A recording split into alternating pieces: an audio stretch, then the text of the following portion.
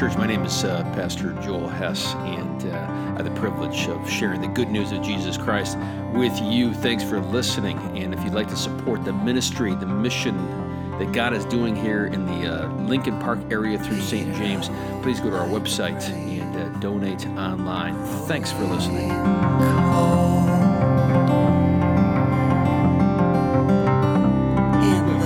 Good one till now. Grace and peace to you from God our Father and our Lord and our Savior Jesus Christ. Amen. Please be seated.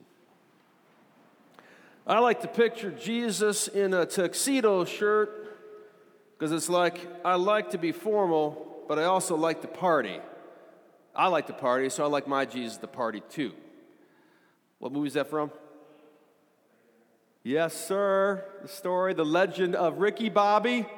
As they're sitting around the dinner table, right? And Ricky Bobby is singing, or he's praying to baby Jesus, and he can't get it out of his head.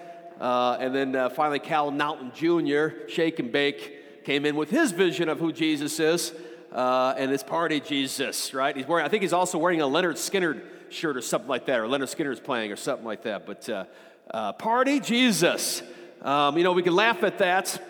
And I suppose part of us might think when we're watching that movie, it might be a little sacrilegious to talk about Jesus like this. But I think there's some truth to Cal Naughton Jr.'s understanding of Jesus. He does like to party, and he loves to be the life of the party, especially when things seem grim and dim. That's when Jesus pumps it up a little bit to give us life.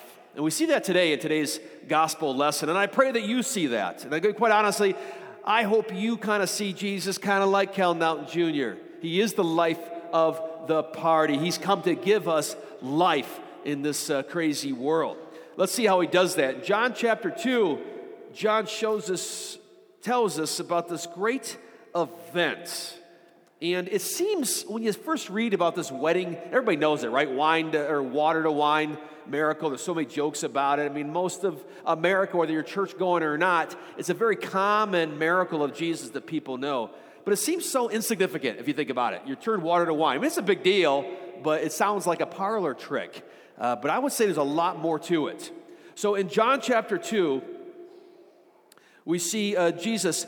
John tells us this. He says, on the third day, there was a wedding. Now, it's weird that John's counting days. So I would say you should take that number seriously. On the third day. I mean, you almost want to say what? On the third day, what? What happened on the third day? He rose again from the dead. I would strongly suggest John is giving us a little preview of the greatest parlor trick, if you will, the death and resurrection of Christ, right? So on the third day, there is a wedding. And that's not bad, man. When Jesus rose from the dead, there was a wedding. There was God reaching down and grabbing us back and renewing us and giving us life, right? So here's Jesus. The third day, there's a wedding in Cana of Galilee, and the mother of Jesus was there. Doesn't name her, which is important. Jesus and the disciples had also been invited to the wedding, which I think is kind of funny. I always I've used this a couple times for wedding sermons, and I will begin by commenting on how hard it is to pick wedding guests, right? You know what I mean? It's one of the first arguments that a couple has because the wife or the spouse or one of the spouses wants to invite everybody, right? You want to invite, you can only pay for so many, and there's always, Uncle Larry who's usually on the floor drunk after 2 beers and embarrassing himself, right? So you don't want to invite him. Imagine this couple in Cana looking at their wedding list. No-brainer. We're inviting Jesus, right? And I always encourage couples, not a bad idea to invite Jesus to your wedding. And this couple did exactly that. So Jesus comes with his posse. He's got his disciples there. I was going to title this Wedding Crashers, but I didn't want to get you any wrong ideas there from that movie. So they come to the wedding, and then John says that the wine ran out. This is not a normal occurrence, especially back then. It was a big deal to throw a party. No matter how much money you had, no matter how wealthy you were, when your kid got married, you threw a party. You were bragging to the world how awesome it is that you're getting her out of the house. I mean, that you are celebrating this marriage. But really, and it would be a statement to your community, that party. It was a big deal to do it. And you would hire out, you get servants, you would do everything. I mean, we think that we put a lot of money in the weddings, which we do, and it might be insane. But back then it was. And you know what? Sometimes I get on couples like, listen, you don't need to make it expensive. There's other more important things to do. But I don't know. It is a big deal. You're celebrating one of the most important, if not the most important thing in your life, a wedding, a marriage. You're no longer alone. And so they would throw a party. And so for the wine to run out, that is shameful. It's embarrassing. It would not be embarrassing today, right? If we got our wonderful auction night coming up here, the Travelers Gala. Is the wine going to run out? No. Okay, make sure. But if it did, how embarrassing that would be. Because just imagine the people there at the party, and the wine runs out. Someone gets a hold of this, and they start spreading rumors. The husband must not have a very good job, or mom and dad really must not be as wealthy as I thought they were. It's embarrassing. Oh, they're poor, right? Or they don't plan ahead very well. They're unorganized. It's shameful. It would have been shameful for the couple back then. Terribly shameful. It would have caused an argument between the two spouses, right? They'd be freaking out on one another. I thought you're supposed to take care of that, right? So things are not going well. And maybe you know what it's like to have the wine run out in your life. Maybe you know what it's like to be ashamed, embarrassed. And not just because of poor planning, but maybe because of poverty. Maybe because of your sins. Maybe because of something you've done and everybody knows it. And sometimes it's hard to show up at school. Maybe it's hard to show up to family gatherings, or maybe it's something private, but you feel the weight of your shame, and you feel embarrassed even to call upon God for forgiveness. I bet you know what it's like to feel like the wine's running out your party, or maybe it's health, or just life in general. Well, what happens when things look dim? When you feel like the wine's gone, the life is gone in your party of life? Mary, the mother of Jesus, knows exactly what to do. She goes to Jesus. And it's funny because you think about it, like, you really do think, like, really? Is she pulling this one? Going to go to Jesus for a little, get some wine? Is that what she, you know what I mean? Like all the things that Jesus come to do, and that's what she's going to grab him for. But I just think, again, Mary provides this perfect example. And that's why she's not named, by the way, because she's the Christian. She is the first believer in Jesus. She's a role model in the faith in that sense. So when she sees a struggle and things aren't going well, she goes to Jesus. Even if it seems insignificant, of all things, to ask God to keep the party going, she goes to Jesus. But she does. And I strongly suggest that should encourage you, that you should never think that something's too insignificant for God, as if he doesn't care how you're doing, how your job is going. Of course, if he doesn't care about this sin or that sin, that struggle you have, go to Jesus. Mary goes to Jesus and tells him what's up, and Jesus says to her, "Woman, what concern is that to you and me? My hour is not yet come." And Bear, don't talk like that to your mother. Don't call your mom woman when she says, "Hey, go out and shovel the sidewalk." I don't want to hear, "Well, Jesus said, woman has no concern of me." No, don't do this. Only Jesus can do this. But I want you to hear it a little differently. In first century Judaism and in Greek, it's not as put-offish. It's a polite way of speaking to your mom. The point is, my hour is not yet come. What does that mean? What is Jesus' hour? John tells it time and time again. He calls it the hour. What is the hour? The ultimate hour. What did Jesus come to do? Die on the cross. Pronounce, it is finished. To pay the price for all of our sins and to rise again, to kill death. That's the hour of Jesus. That's the big deal to Jesus. That's what his mind is bent on right now even. He is focused like a laser on that mission, and nothing will stop him. That's his hour. And so here he is at this wedding, and his mother wants him to do this cute parlor trick to keep the party going, and Jesus is obsessed with that hour.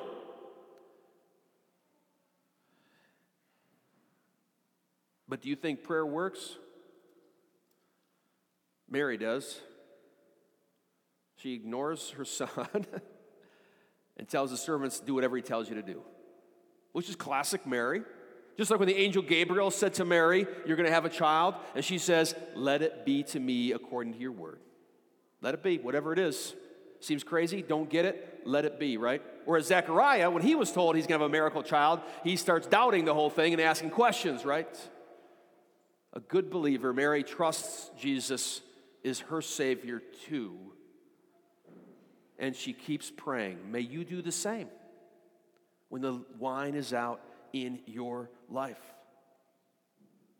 And by the way, for those that don't think Christians should drink alcohol, that's not the point of the sermon. But for your friends, your good Christian friends, that I was down in Appalachia for a couple of years as a pastor, and my neighbor was down the hill, across the road, not much, and I would go down with a bottle of beer in my hand to his house, and I heard about that from some neighbors down there. Your pastor drinks?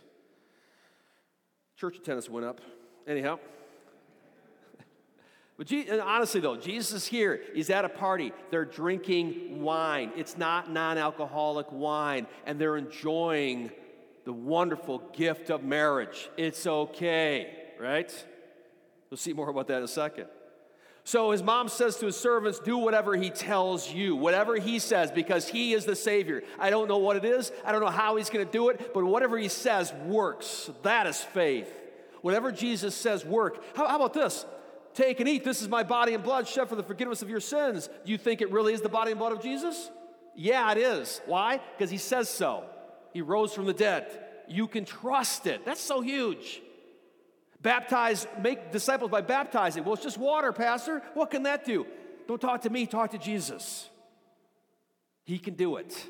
If he says you're going to make a disciple by baptizing, it works. If he says give out the body and blood of Christ, it'll forgive people their sins, it is and it does. Shut it. He's risen. That's what Mary does. Do whatever he says. And so Jesus Jesus does what his mom, we're not going to go there though. Now standing there were 6 stone water jars for the Jewish rites of purification, and they each held about 20 to 30 gallons. And so what they would have for synagogue Jews in Jesus' day, early Judaism, and some Jews would still do this today, they've got these water purification. It's not for washing your hands, though it's good to wash with hands, but they're not cleaning themselves from germs. They have it there to wash themselves from sin, from uncleanness, which is an Old Testament term for sin. And they've been outside, and they've been talking, they might have talked to, or they might have touched a sinner. They might have done something wrong, and now they're going to eat. You wash your hands, and you sort of ritually are cleaning yourself and reminding yourself that you are a sinner, that you've screwed up, and that the world's full of sin, and that God gets to clean you. So it's not a coincidence that these jars are there. So Jesus says, take those jars. They're used for cleaning people of their sins. You get where this is going? And fill them with water. And so they fill them with water, and John says they fill them to the brim. Because that's how God does everything. He does it all the way overflowing. It's how he takes care of us. It is how he saved us. No one is partially saved. No one is partially forgiven. Nobody is almost to heaven. You either are in Christ completely or you are not. That's how Jesus does it. There are no percentages or fragments or fractions in God's math. It's all or it is none. And so they fill it up overflowing, and then Jesus says, dip it in, take it to the host of the party. Back then, you'd have a host in charge of the whole thing, probably a relative of the groom. And so they take it to the host. He drinks it. How it happened, I don't know, but on its journey from them to his lips, it turned to wine. And the host says something awesome here. Everyone usually serves the craft beer and the French Merlot first, and then the Natural Light and the Boone's Farm. Right? And why is that? Because people are, right, the honeymoon's first, the good times are first, because you're sober and you're going to enjoy the taste, but once you see people are having fun, you're going to bring out the cheap stuff. Tell me Jesus doesn't understand good wine and beer. And he's certainly not against it. That's what you do, right? Because you can't afford to have the good stuff the whole time, because that's how we work. And also, we're cheap sons of guns as well. So we're not going to keep on giving you the best stuff. Once we see you're having fun, if we can get it cheaper, that's what we're going to do. That's how human beings work. But this guy points out, usually that's how it works, but this time, you've saved the best for last, which is ridiculous and contrary to how the world works. What a party! Jesus is the life of the party. He is not just the life of the party. He doesn't just keep it going. He fills it up and makes it better in our lives. You know, I first reading this for a while, I always struggled with this because after this, look at this later on. So this miracle occurs. John says Jesus did this, the first of his signs in Cana of Galilee, and revealed his glory, and his disciples believed in him. And I always thought, like, that doesn't seem to be a big deal, right?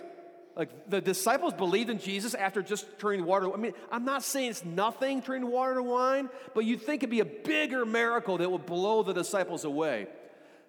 But this is the one that caught their attention, and there's a reason why. It's not just a clever, trick to keep the party going. This miracle is what the Old Testament's all about. You see, in the Old Testament, and all those disciples knew it, a sign of God's coming, a sign of the rescue of Israel and the restoration of all things was that there would be free food and wine flowing for all people. Isaiah 25, I read it at every funeral. There's nothing better than this verse. It's so beautiful. And those disciples knew this verse, 25, 6 through 9.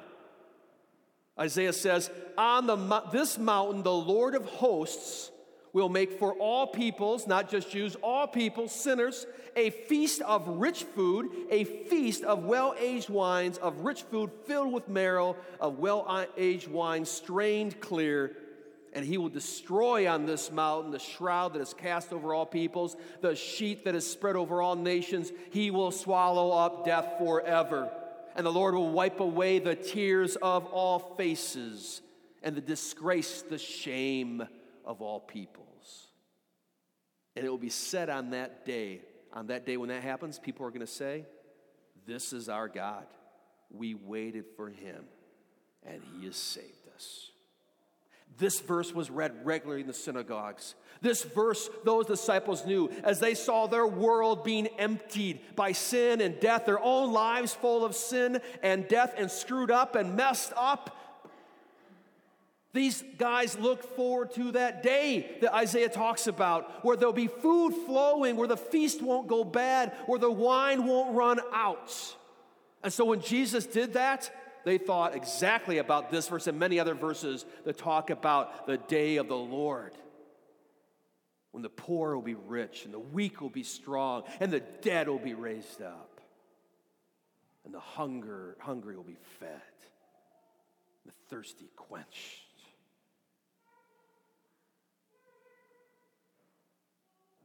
And Jesus came to do just that. This party was a symbol of it.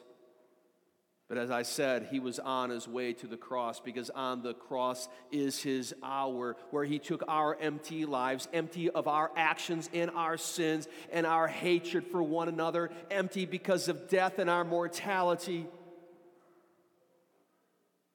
And he emptied himself out, dying for you and dying for me and dying for that wedding couple. And 3 days later rose again, and he basically told the disciples, go and fill people's cups up. Go and make disciples of all nations.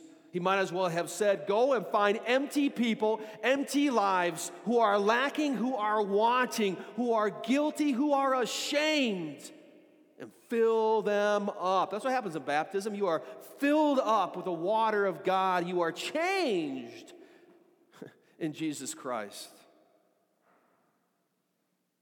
Jesus is the life of the party today. Because we know no matter what you're going through, no matter how bad you feel, whatever challenges you have, your wine's running out, Christ has already filled those cups. Because you know one thing, you will be okay. Christ has paid the price for your sins. He will raise you up from the dead. Nothing can stop you. It's going to be all right. And if you doubt that, our Lord provides a party every Sunday, miraculously turning not water to wine, but bread and wine into the body and blood of his Son that gives us forgiveness. Isn't it awesome? Every Sunday is a wedding reception where we eat divine food and are connected to the divine Lord and reminded and given life. So come with empty cups, and if you feel like your party's running out and things aren't going well, you come on up and receive this special wine and bread, the body and blood of Christ. And may that keep and sustain you as you wait, because you're going to one day say what Isaiah said, because a party is coming. You haven't seen nothing yet. When Jesus, the groom, comes for his bride, sinners, you and I, and raises up the dead, and we will eat, and we will drink, and you will hang out with those who have gone before you, those who are now dead, those that you mourn, and you'll no longer see sin, and you'll no longer see Satan, and you'll no longer see death. That's a party, and it's coming in Christ. May he preserve us till that glorious day. In Jesus' name, amen.